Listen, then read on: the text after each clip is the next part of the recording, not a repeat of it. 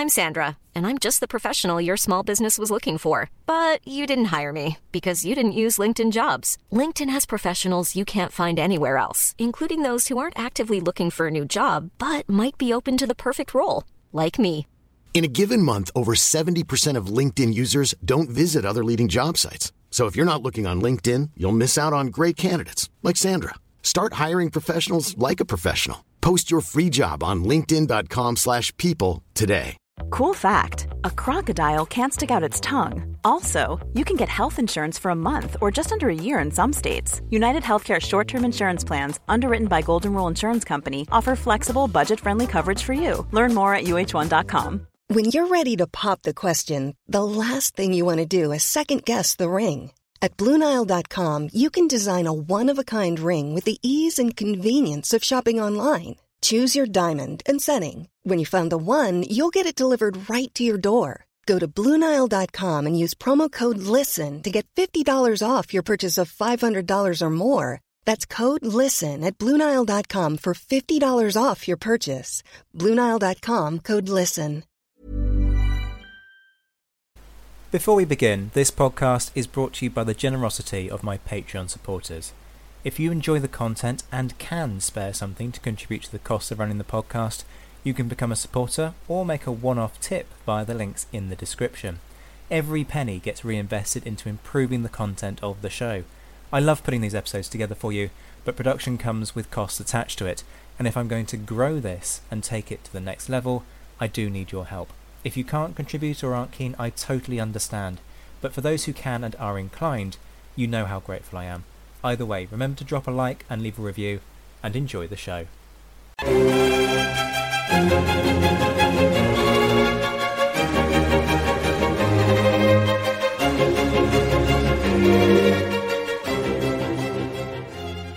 Hello and welcome to the Napoleonicist. It's time for another themed month as chosen by my Commander patrons. At the time of the vote being held, admittedly there was only one, but it's one of the perks of that tier, and I wasn't going to do a Napoleon and start inflating figures just to make the result look more emphatic. The focus this August is therefore Wellington month. Yes, I can hear the mix of groans and cheers already. I've got a whole host of interviews and discussions lined up for you on a range of topics, but today, in the same fashion as with Napoleon month, I'm going to give you a brief run-through of the guy's life so that those of you who are unfamiliar can get your bearings before offering some thoughts on the man, his legacy, and so on. Straight away, I want to make an important point. There will be no cult Wellington either in this episode or across the course of the month. Just as Napoleon got a nuanced and honest treatment back in November, so Wellington will get a balanced treatment.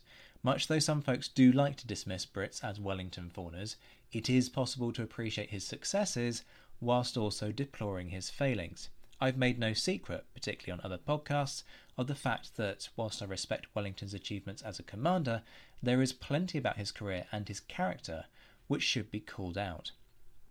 The bottom line I come back to is the same one I mentioned during Napoleon month. These people are human. They aren't all hero, they aren't all villain. They're more complex than that and more interesting because of it.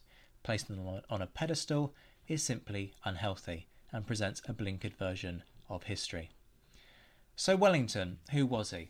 Born Arthur Wesley in 1769, there is even debate about his date of birth. The family stated that it was the 1st of May, but, as Rory Muir has pointed out, other records point to him having been baptised on the 30th of April and born on the 29th. Wellington was fundamentally an aristocrat, being born into an Anglo-Irish and therefore Protestant aristocratic family. Yet Wellington was not the eldest in his family and therefore was not destined to inherit the family title of Mornington. Born to talented violinist and harpsichord player Gerrit Wesley and his wife Anne, née Hill, Arthur was the 6th of 9 children born into the family, though 2 died in infancy and 1 in early adulthood. Early life was therefore comparatively comfortable, at least compared to most in society at the time. The Wesley family estate was not vast, and the family had hang-ups about the extent to which an estate in Ireland counted for less in the social hierarchy of Georgian society. Mornington died in 1781, and the title passed to Arthur's oldest brother. Arthur's early years were not illustrious. It seems that he struggled academically, not really showing a great aptitude for anything, resulting in a mix of concern and frustration from his mother. Eventually, having been withdrawn from Eton, Arthur was sent overseas to study in preparation for a career in the army. Attending the Royal Academy of Equitation at Angers, he worked on his horse riding, but also his language skills, whilst learning to conduct himself like an officer. It worked, and Wesley was delighted by the transformation when he returned to Britain aged 18. A few months before his return, he gained a commission as an ensign in the British Army's 73rd Foot. This was an age of promotion by purchase, and the Wesley family ruthlessly exploited it. Having received his first commission in March 1787, by December of the same year, Arthur had a lieutenancy in the 76th, transferring to the same rank in the 41st Foot a month later, and then a lieutenancy in the 12th Light Dragoons in June 1789, all about kind of spreading, yes, to a degree, his service, but particularly jumping different places in the ranking of seniority within a regiment in order to be able to purchase that much faster. Exactly 2 years later, he became a captain in the 58th Foot, transferring to the 18th Light Dragoons in October 1792, before becoming major in the 33rd Foot in April 1793, and lieutenant colonel of the same regiment in September 1793. Put another way, he climbed 5 ranks in 6 years. It was an obviously and inherently flawed system. But Arthur was the rare exception, where the ability to buy your way up the promotional ladder was matched with actual ability. Like so many men in the upper echelons of society, Wellington benefited from his personal connections, enjoying the patronage of none other than the Lord Lieutenant of Ireland, serving as his ADC until 1796, though there may have been a gap when Lord Fitzwilliam held the post. In any case, during that period, Wellington was also serving in the Low Countries, demonstrating an ability as a commander of a regiment and having what was probably a formative experience as he witnessed the tribulations and setbacks of the campaign and saw what really didn't work and acquitted himself pretty well. Yet all was not smooth sailing in Wellington's life. In 1793 he had proposed to Lady Catherine Kitty Pakenham, who he'd been courting for about a year. It was rejected on the grounds that Arthur didn't have sufficient prospects for it to be clear that he could support her properly. At this point, he may have started to take his career more seriously. It's important to emphasise that alongside his military life, he was also pursuing a political one, becoming an MP in the Irish Parliament and in 1790 MP at Westminster for Trim. Rejection from the Pakenham family coincided with more activity in his professional career. Arthur's health seemed to have suffered from his time in the Netherlands, and he was not with his regiment when it initially set sail for the West Indies in the autumn of 1795, therefore escaping the wrecking on Chesil Beach of several of the transports. Although he was subsequently to sail with the flotilla, bad weather turned the ships back, and in April 1796, Wesley's unit was reassigned for service in India, sailing in June 1796. I have a whole interview coming on Wellington's career in India, so we'll resist a detailed run-through of his life during this stage, but it was a key stepping stone in his efforts to make his name and his fortune. There can be no question that his career benefited massively from the fact that shortly after Arthur's arrival, none other than his brother, Lord Wellington, was appointed Governor-General of India. This was an age of patronage, and there were few better ways to benefit from such a system than working to fulfil the wider aims of your own brother and taking the opportunities that offered. There is a time and a place for discussion of the British in India, but this isn't really it. I am no great advocate of the Empire or many of the actions and atrocities that were committed in almost 2 centuries of British control of India. To answer the inevitable question, was Wellington a racist?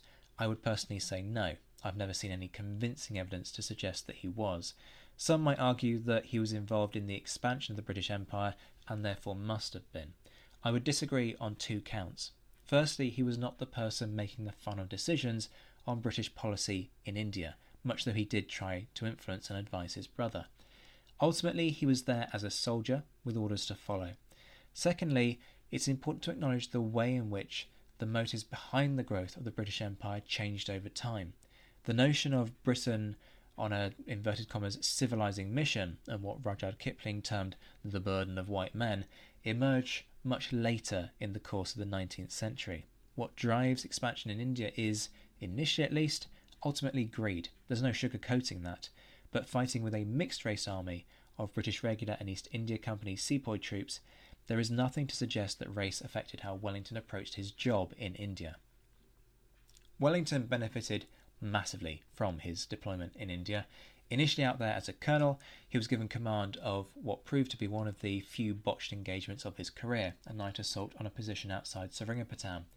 In fairness, the method of the assault had been chosen for him, so not 100% on him in terms of planning, and he missed the reinforcements, ending up coming back to camp, though not having the tantrum that some sources have claimed.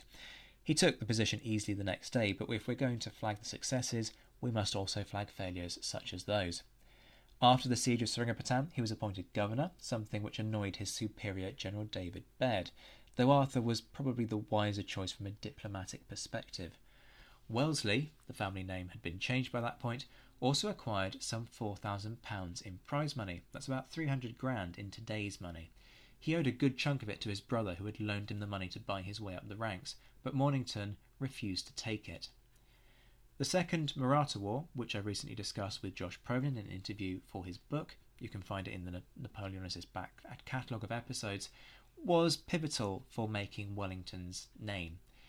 There's no sense in me giving chapter and verse on what was discussed on here so recently, but the capture of Ahmednagar, the defeat of the Marathas at Asai and Arguam, and the capture of Gawalgur led to Wellesley's role being wrapped up successfully in a matter of months. Wellesley returned home to England in 1805, having been made Sir Arthur the previous August, and amassing a remarkable £42,000 of personal fortune. That's 3.2 million quid. He was also a Major General, though by no means a household name. In April 1806 he married Kitty Pakenham, but the decision may have owed much more to the matchmaking of Olivia Sparrow rather than the devotion of either of them to the other. Kitty had at one stage been betrothed to someone else in the intervening 12 years, but had broken it off.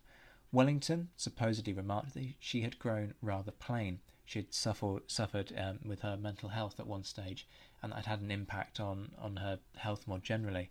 Nonetheless, their first son Arthur was born in February 1807, and their second Charles in January 1808. During that time, Wellesley had acted as Chief Secretary of Ireland, though he was frank that his military career came first in his mind, and he participated in the British expedition to Copenhagen, in which the British effectively stole the Danish fleet in order to prevent it from falling into Bonaparte's hands, firebombing the Danish capital in the process.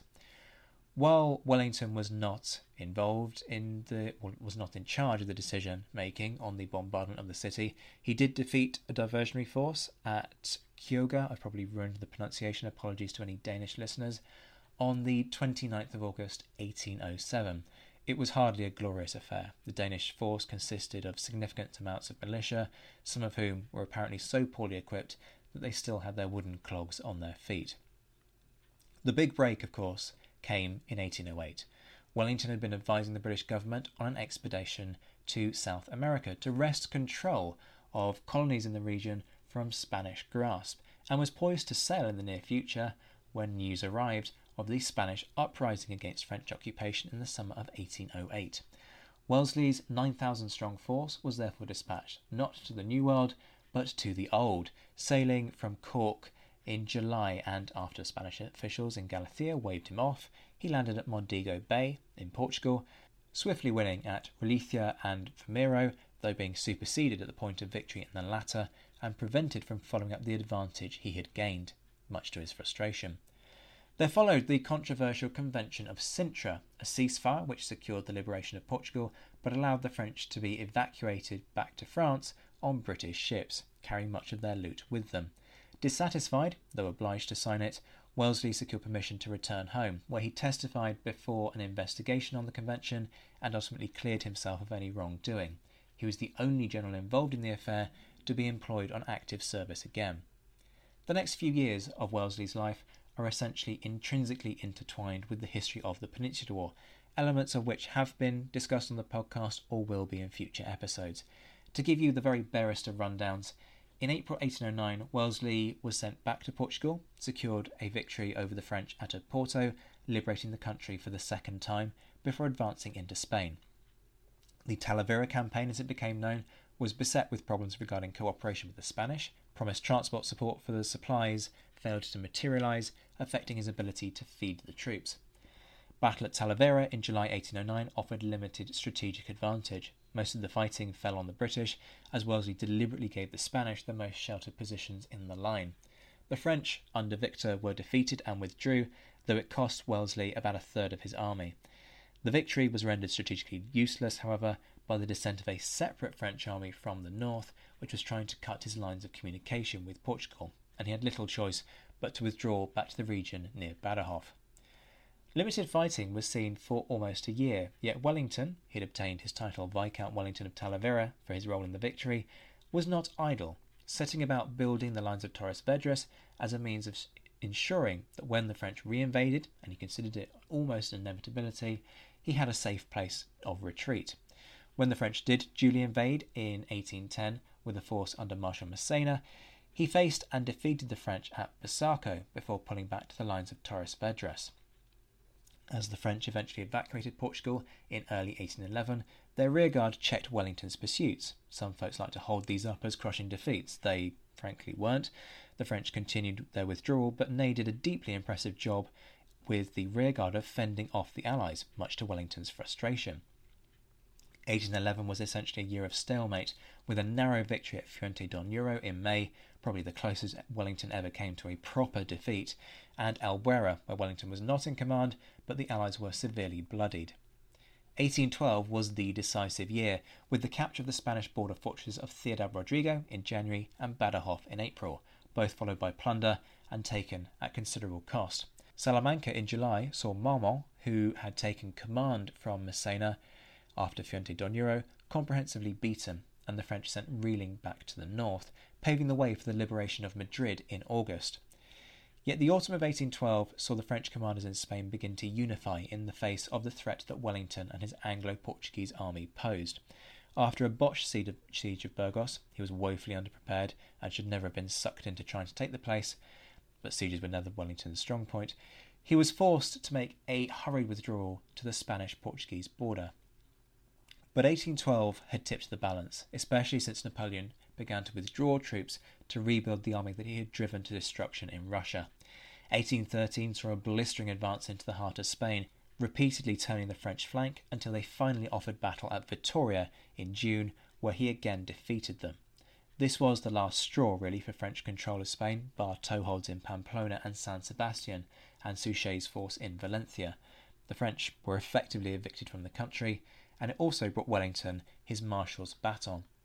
Soult was sent to try and retake the offensive against Wellington, but ultimately was defeated at the Battle of the Pyrenees. San Sebastian was taken in September, and the Anglo-Spanish-Portuguese troops were the first of coalition forces onto French soil in years, in the autumn of 1813. 1814 brought further successes, as Wellington cautiously applied pressure in the south, ultimately ending at Toulouse in April, a battle fought just days before news that Napoleon had agreed to sign an armistice arrived. With the war seemingly over, Wellington turned his mind to politics again, being appointed British ambassador to Paris in April 1814. He returned to England in June, seeing his family for the first time since he had sailed to Portugal in 1809. He hadn't seen his children or his wife in 5 years, and that distance certainly hadn't helped the relationship with either. By February of 1815, he was taking his place at the Congress of Vienna, yet, as we know, Napoleon wasn't done, returning to usurp the Bourbon monarchy and instigating the War of the Seventh Coalition. The Waterloo campaign followed, and I'll spare you a rundown of what happened there, and instead direct you to the several thousand books and several hundred podcast episodes that are out there on the battle. Spoiler alert, the Allies won. Wellington went on to command the Army of Occupation, a force which was ultimately withdrawn after just 3 years, far earlier than was initially intended, and a move which Wellington was partially responsible for.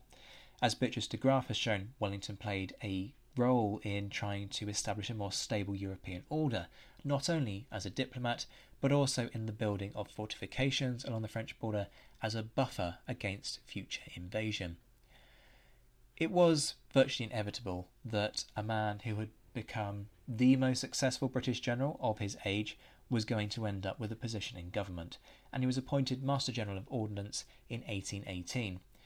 It is sometimes said that Wellington was ambivalent about politicians, which is true, and that he only served out of a sense of duty.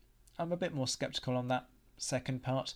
He'd engaged with politics from the earliest possible opportunity and used it to forward his career and actively advised the government on many occasions. Militarily, his future was absolutely secure, so political advancement was an obvious next step. No, he didn't gel with politicians in the way that he perhaps could with soldiers, and certainly when it came to being Prime Minister, he really wasn't ready for the challenge. I'm no great fan of Wellington's career as a politician. Speaking on History Hack, I likened it to the last season of Game of Thrones. Moments of brilliance, but generally a crushing disappointment. The difficult relationship between Wellington and Canning meant that Wellington resigned as Master General of Ordnance and Commander-in-Chief when Canning sought to form a government following Lord Liverpool's stroke in 1827. He returned to the post after Canning's death, but then resigned again upon becoming Prime Minister the following year. You can't discuss Wellington's premiership without talking about Catholic emancipation. I mentioned this online recently and kicked up quite a furore, especially when I remarked that this showed Wellington's integrity. Catholic emancipation is a long and complex story. It's important to emphasise that emancipation was more of a process than an individual act, which preceded Wellington's premiership, and of course derogatory attitudes towards Catholics didn't end with the Emancipation Act. An equivalent in Ireland in 1793 had granted Catholics the franchise in Ireland, and this had been preceded by a bill to allow Catholics to worship freely in 1791. Nonetheless, Catholics could not, according to the law at least, enter Parliament or hold public office, in part due to an anti-Catholic oath which had to be taken. And of course just lying and taking the oath regardless wasn't really an option, because it was both illegal and meant denigrating your own religion at a time when religion was far more central as an element to most people's lives than it is today. The issue was, of course, forced upon the government by Irish orator Daniel O'Connell, who had stood in the County Clare by-election in 1828 and refused to take his seat until the oath was rescinded in law. Wellington and Robert Peel therefore set about drafting the Catholic Emancipation Bill, and having seen a draft of the bill in Wellington's papers, it's very clear that he played an active role in its framing, crossing out entire sections and reframing them. Such was the Duke's nature. The act led to what I always consider to be a pretty hypocritical incident in Wellington's career, his duel with the Earl of Winchelsea. Winchelsea accused the Duke of an insidious design for the infringement of our liberties and the introduction of popery into every department of the state. This was an insult fundamentally on Wellington's honour, and the usual way of dealing with such a thing was to demand satisfaction in the form of a duel, especially if the insulter was unwilling to apologise. Wellington and Winchelsea therefore met at Battersea Fields. Wellington fired first, missed. He admitted himself that it was a rubbish shot with a pistol, and Winchelsea fired into the air. His second had actually only agreed to support him if Winchelsea committed to not fire on the Duke. There is also an interesting point here about honour and masculinity. In some circles, it was considered dishonourable to actually aim to kill your opponent, which therefore turned duels into something of an absurd charade. Not all duels, however, contained such limited risks. Why did I suggest that this was hypocritical, though? Well, if Wellington had been a private citizen, it wouldn't have been. But he wasn't. He was a soldier. He still held commission in the army, and officers were forbidden from duelling. Wellington had signed off on court-martial proceedings where officers were tried for the crime. He'd commented on them, and yet here he was, doing precisely what he had lambasted others for. The flip side, of course, is that it could be argued Wellington had little choice. Had he failed to respond, his honour and integrity as a man would have been called into question by society. Yet he was also Prime Minister, and had he been injured or killed at that point, when divisive legislation was going through Parliament, it could have created a myriad of problems. The bill was passed into law in 1829, allowing Catholics to enter Parliament and hold all but a few public positions. Yet, as I say, I caused a bit of a stink on Twitter a couple of weeks ago when I suggested that the passing of the Act showed Wellington's integrity. People pointed out that it was forced upon him by circumstances. Completely true. So, why integrity? Well, essentially the king threatened to refuse to sign it into law, in part because, as head of the Church of England, he argued that it contravened his coronation oath. Wellington responded by threatening to resign, which saw the matter off, and the king duly signed. Essentially, Wellington averted a constitutional crisis and saw that the right thing was done by the Catholics and Parliament. Partly, that was, of course, pragmatism, but it shows Wellington's sense of public duty, which was not dictated by blind loyalty to the king or to himself in his own career, but the wider public. An odd stance for a man who passionately disapproved of the mob. And that important caveat leads us to the next logical point of discussion, the Great Reform Bill. This is unquestionably the low point of his career, though not all that surprising if people are familiar with his aristocratic attitudes. Democracy in Britain during this time was barely worthy of the name, and you could argue that it was actually worse than the system that existed in Napoleon's France. That's fair to a point, in that the French enjoyed universal male suffrage, but as I've argued in the past, if a system is rigged with inflated totals to make results look more emphatic, how truly democratic is it? In a way, therefore, it was as flawed as the boroughs system in Britain unquestionably was. The distribution of seats was unequal across boroughs and population.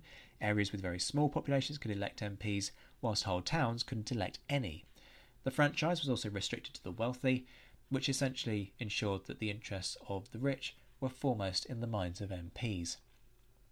Wellington passionately opposed parliamentary reform. He was a man of the Ancien regime and a Tory through and through, and thought widening the franchise would have a destabilising effect on the country. It is possible to question whether this was a hangover from the days of the French Revolution and a fear of opening the floodgates to radical reform by the lower orders. I'm not going to make excuses for him. He wasn't a Democrat.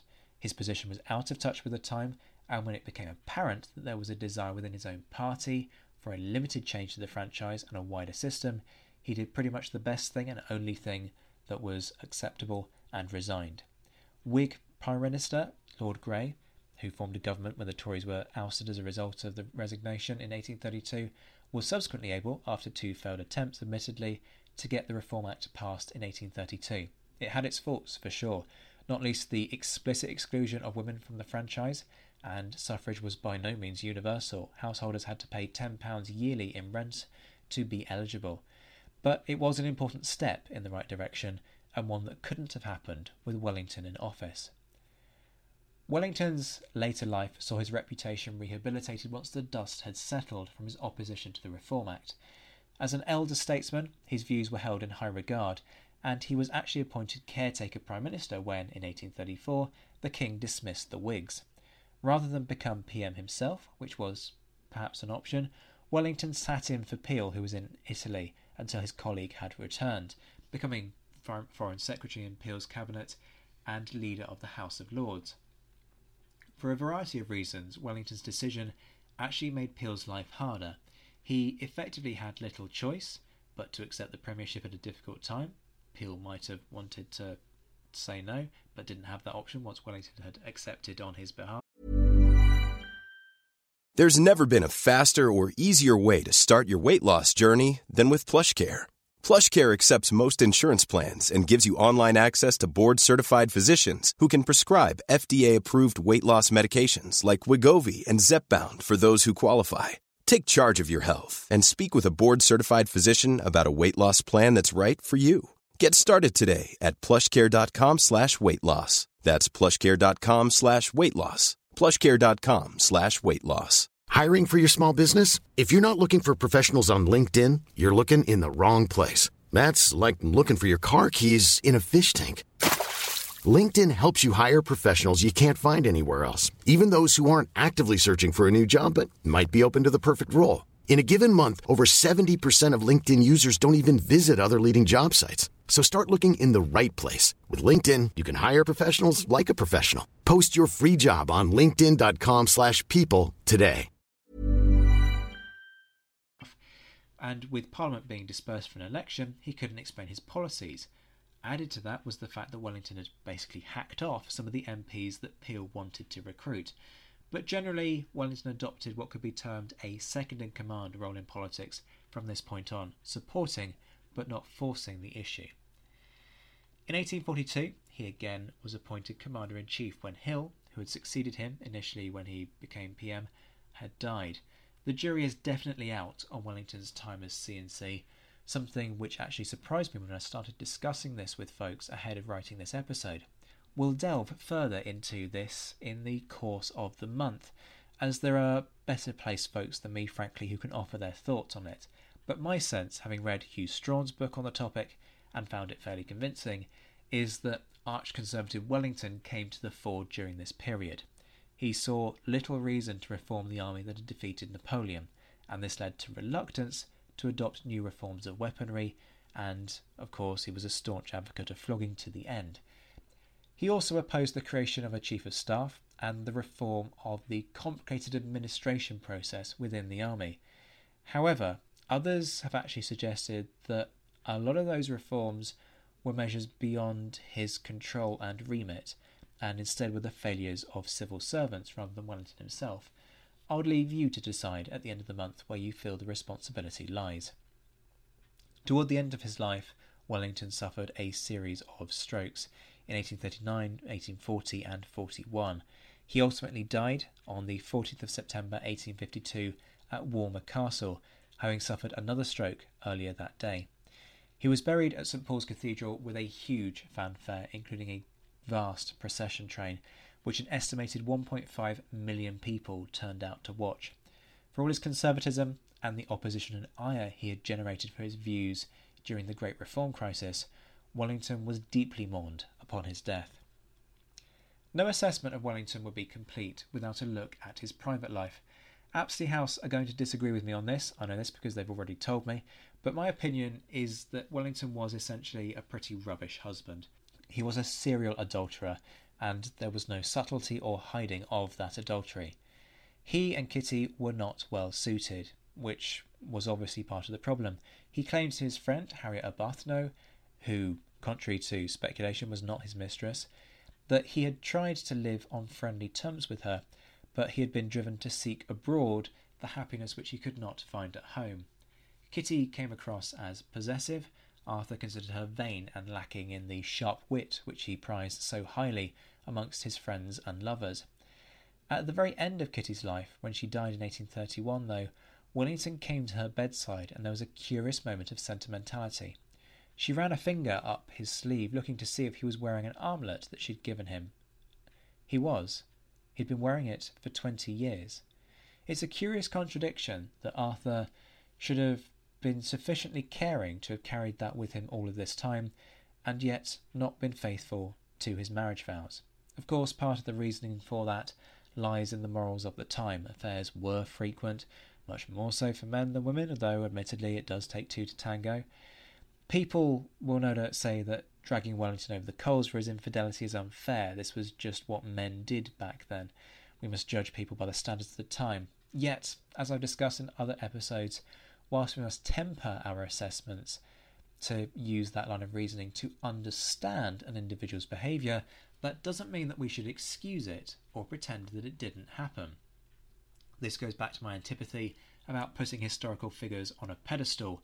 We have to acknowledge the good alongside the bad, and a warts and all calling out of behaviour is an important element of that.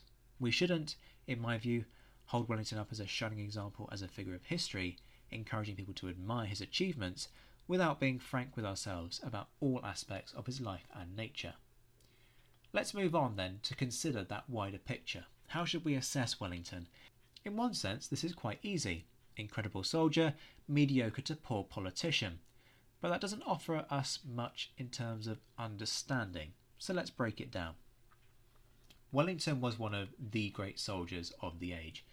The inevitable question is, was he the greatest? Well, he got the better of everyone who Napoleon sent to deal with him, and it's worth considering the ability of some of those men. Victor, Ney, Marmont, and particularly Massena and Soult. The last two are ranked amongst some of Napoleon's best subordinates. The two question marks are Davout and Napoleon. I'm going to park Davout. I know that sounds like a bit of a cop-out, but ultimately you have to ask yourself there whether Wellington was capable of pulling off an Auerstadt. That's not something that we can ever truly know, because he never had to do it. But there's nothing obvious to suggest that the answer was no, he couldn't do it. We could and may well yet debate that, and I'm happy for people to dispute that with me. That's part of the fun, and it's an interesting discussion. But it's a difficult one to argue without emphatic proof one way or the other.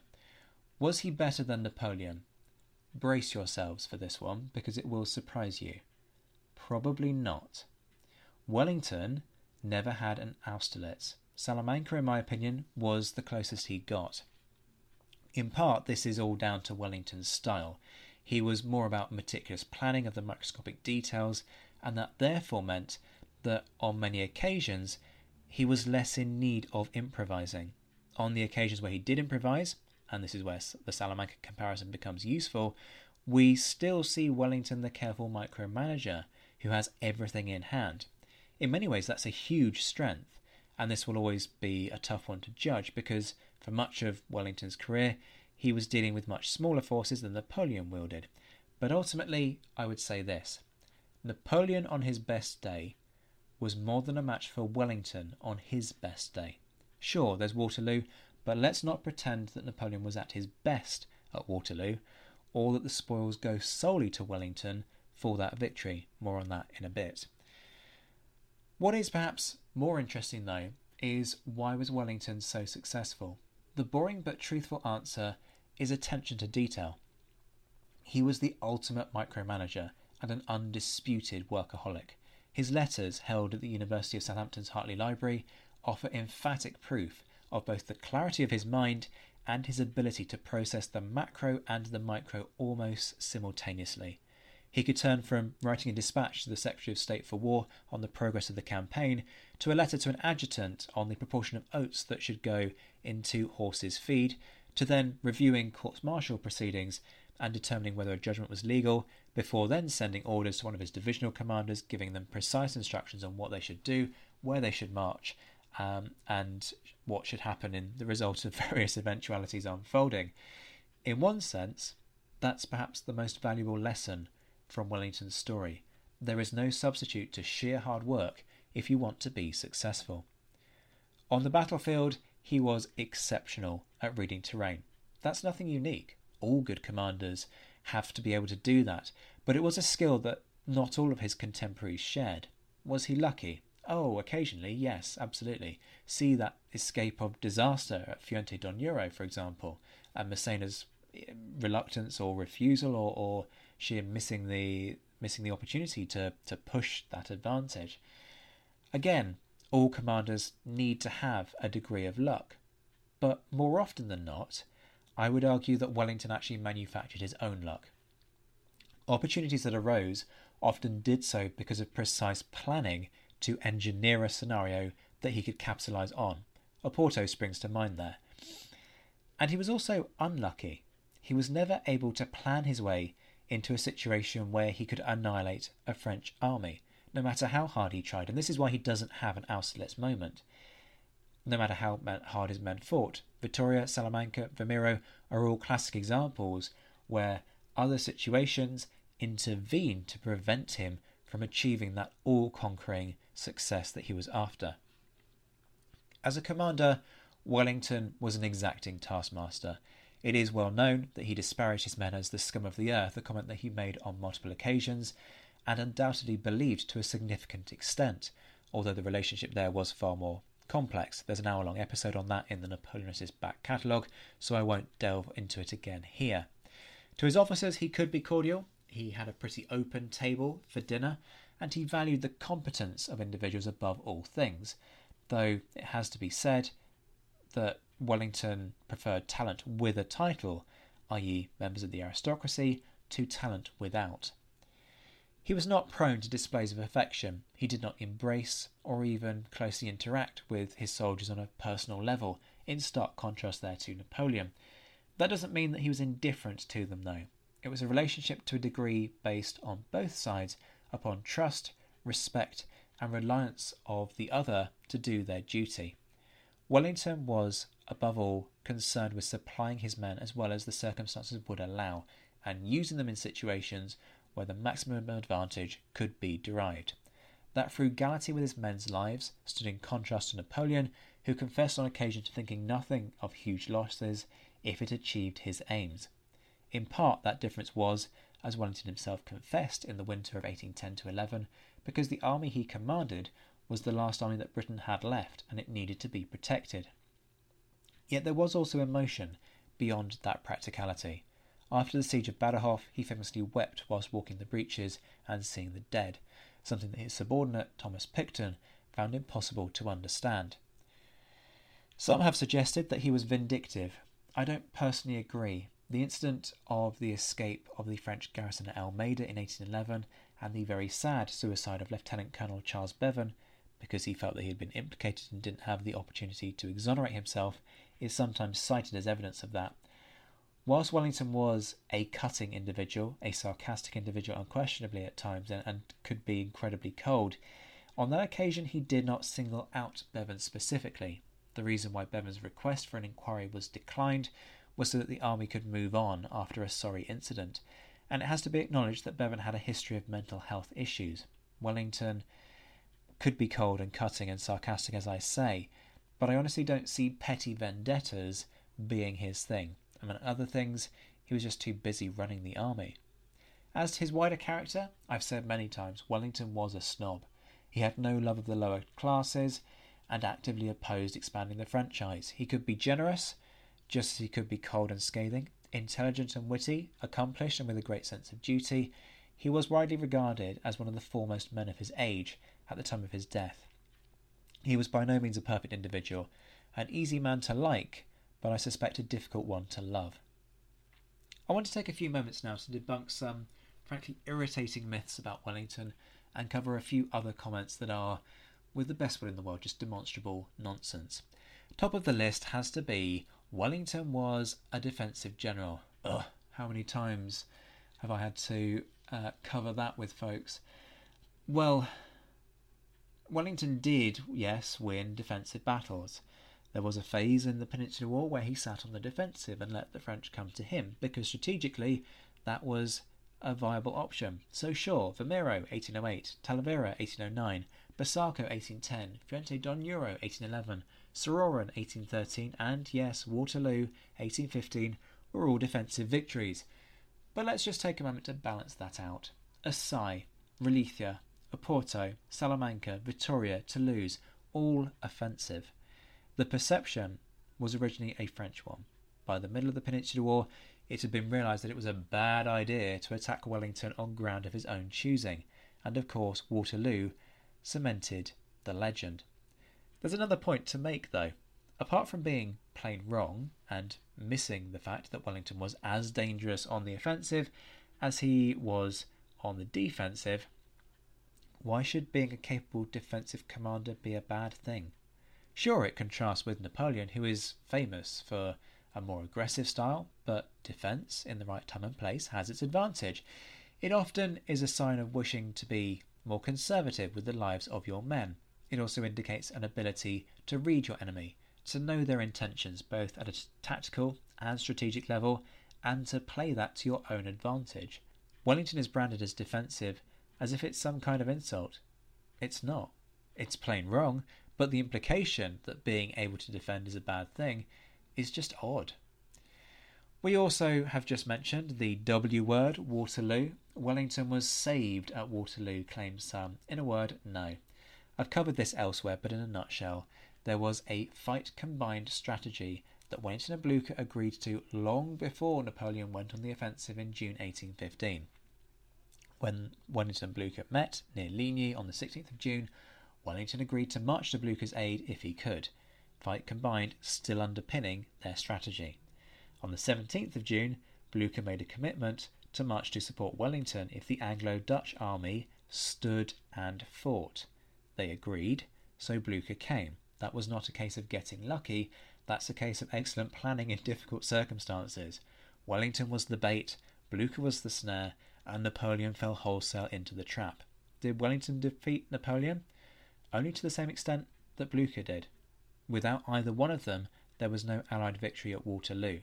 It was a combined Allied victory, a coalition victory, neither wholly British, nor Prussian, nor Dutch.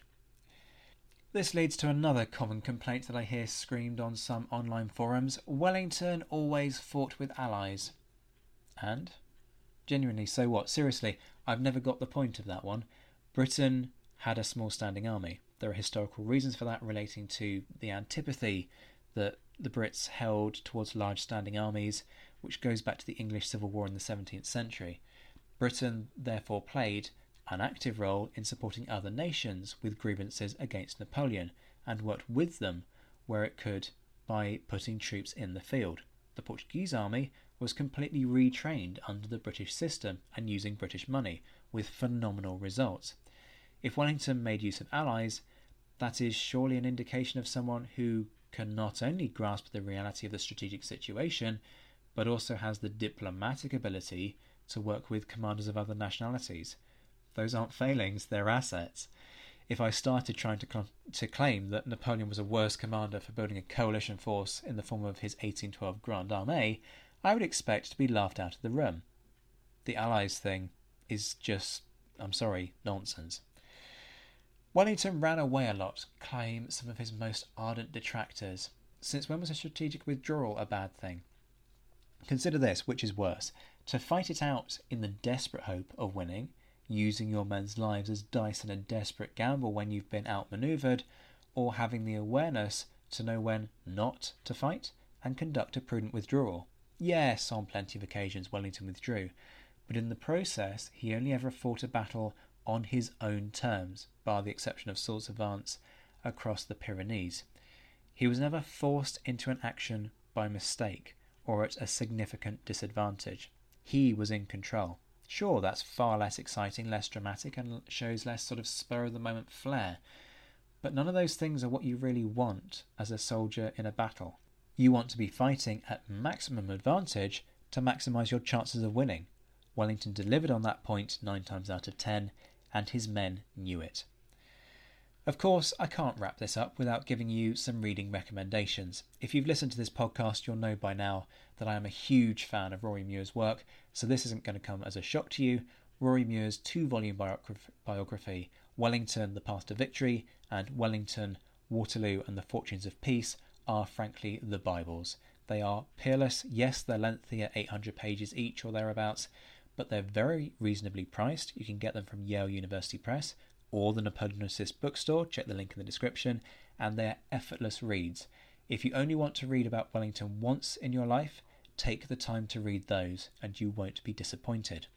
Obviously, not everyone has the time or inclination to invest that much of their life into Wellington. Understand that, but the good news is that there are other decent options on the market.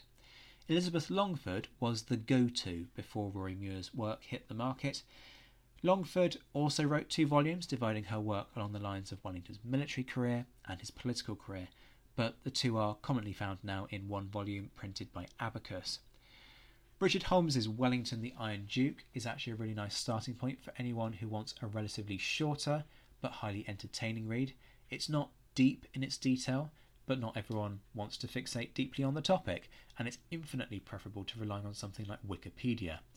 Holmes researched well and wrote exceptionally engagingly, so although some historians would class it as a coffee table history, from a general interest perspective, it's fantastic. On Wellington's nature as commander, I'm going to flag 2 books for you. George Jaycock's Wellington's Command, a reappraisal of his generalship, is a thought-provoking read. In places it feels almost tentative, as if George is concerned that the weight of Colt Wellington is about to come crashing down upon him. He makes some pretty reasonable critiques of Wellington's style, highlighting some important flaws, and it's nice to have that corrective to anyone who suggests that the Duke was a flawless general. Hugh Davies wrote Wellington's Wars, the Making of a Military Genius, which is also worth a read. I'm always a bit ambivalent about words like genius, because we then start to get into discussions about hero worship, and that can be unhelpful. I just don't like putting anyone on a pedestal. Hugh makes some legitimate points though about what Wellington made work, not least the supply element, and tracks the origins of the successful elements of Wellington's style. It's also very readable, so well worth the time invested. So if you've been inspired to read further on the ideas in this episode, why not support independent bookstores and your boy producing this podcast by buying them via the Napoleonicist bookshop. Click the link in the description and you'll find a vast range of titles that will be of interest. There's a specific subsection actually on giving you a list of Wellington-based titles, and in the process independent booksellers get a cut and the Napoleonicist also gets a cut, so there are many who benefit. I always thank my Patreon supporters, but have good news for those of you who don't want to make a regular contribution, which I completely understand, but do perhaps want to leave a one-off tip. You can now tip the Napoleonicist via Ko-fi, the link is in the description, and know in advance that your generosity, whatever the size of your tip, is hugely appreciated. And of course, no episode would be complete without a shout out to my Patreon supporters, who keep the podcast going through their generous subscriptions. A particular thanks to my Commander patrons, Ger Brown and Jane Davis, and my Mentioned in Dispatches patrons, Alexandra Lyon, Josh Keeney, Gareth Copeland, Ross Flowers, Jim Deary, Lucy Tatner, James Bevan, Roy Muir, Lynn Dawson, Beatrice de Graaf, Anna Vakulenko, John Haynes, Brendan Teeling, an anonymous Canadian, Alex Churchill, and Rob Griffith.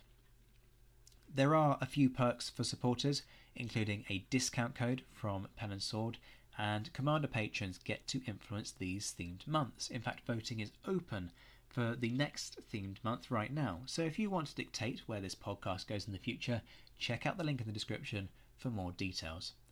Join me in a few days' time when Wellington Month will continue. It's a busy schedule with 4 episodes already in the bag and a number of others in the process of being scheduled. But until then, I'm Zach White. This has been the Napoleonicist. Take care of yourselves, my friends. Stay well, stay safe, and as always, thank you for listening.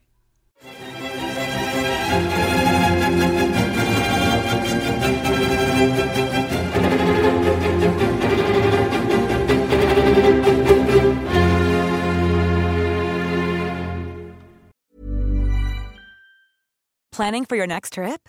Elevate your travel style with Quince. Quince has all the jet-setting essentials you'll want for your next getaway, like European linen, premium luggage options, buttery soft Italian leather bags, and so much more. And is all priced at 50 to 80% less than similar brands. Plus, Quince only works with factories that use safe and ethical manufacturing practices. Pack your bags with high-quality essentials you'll be wearing for vacations to come with Quince. Go to quince.com/pack for free shipping and 365-day returns.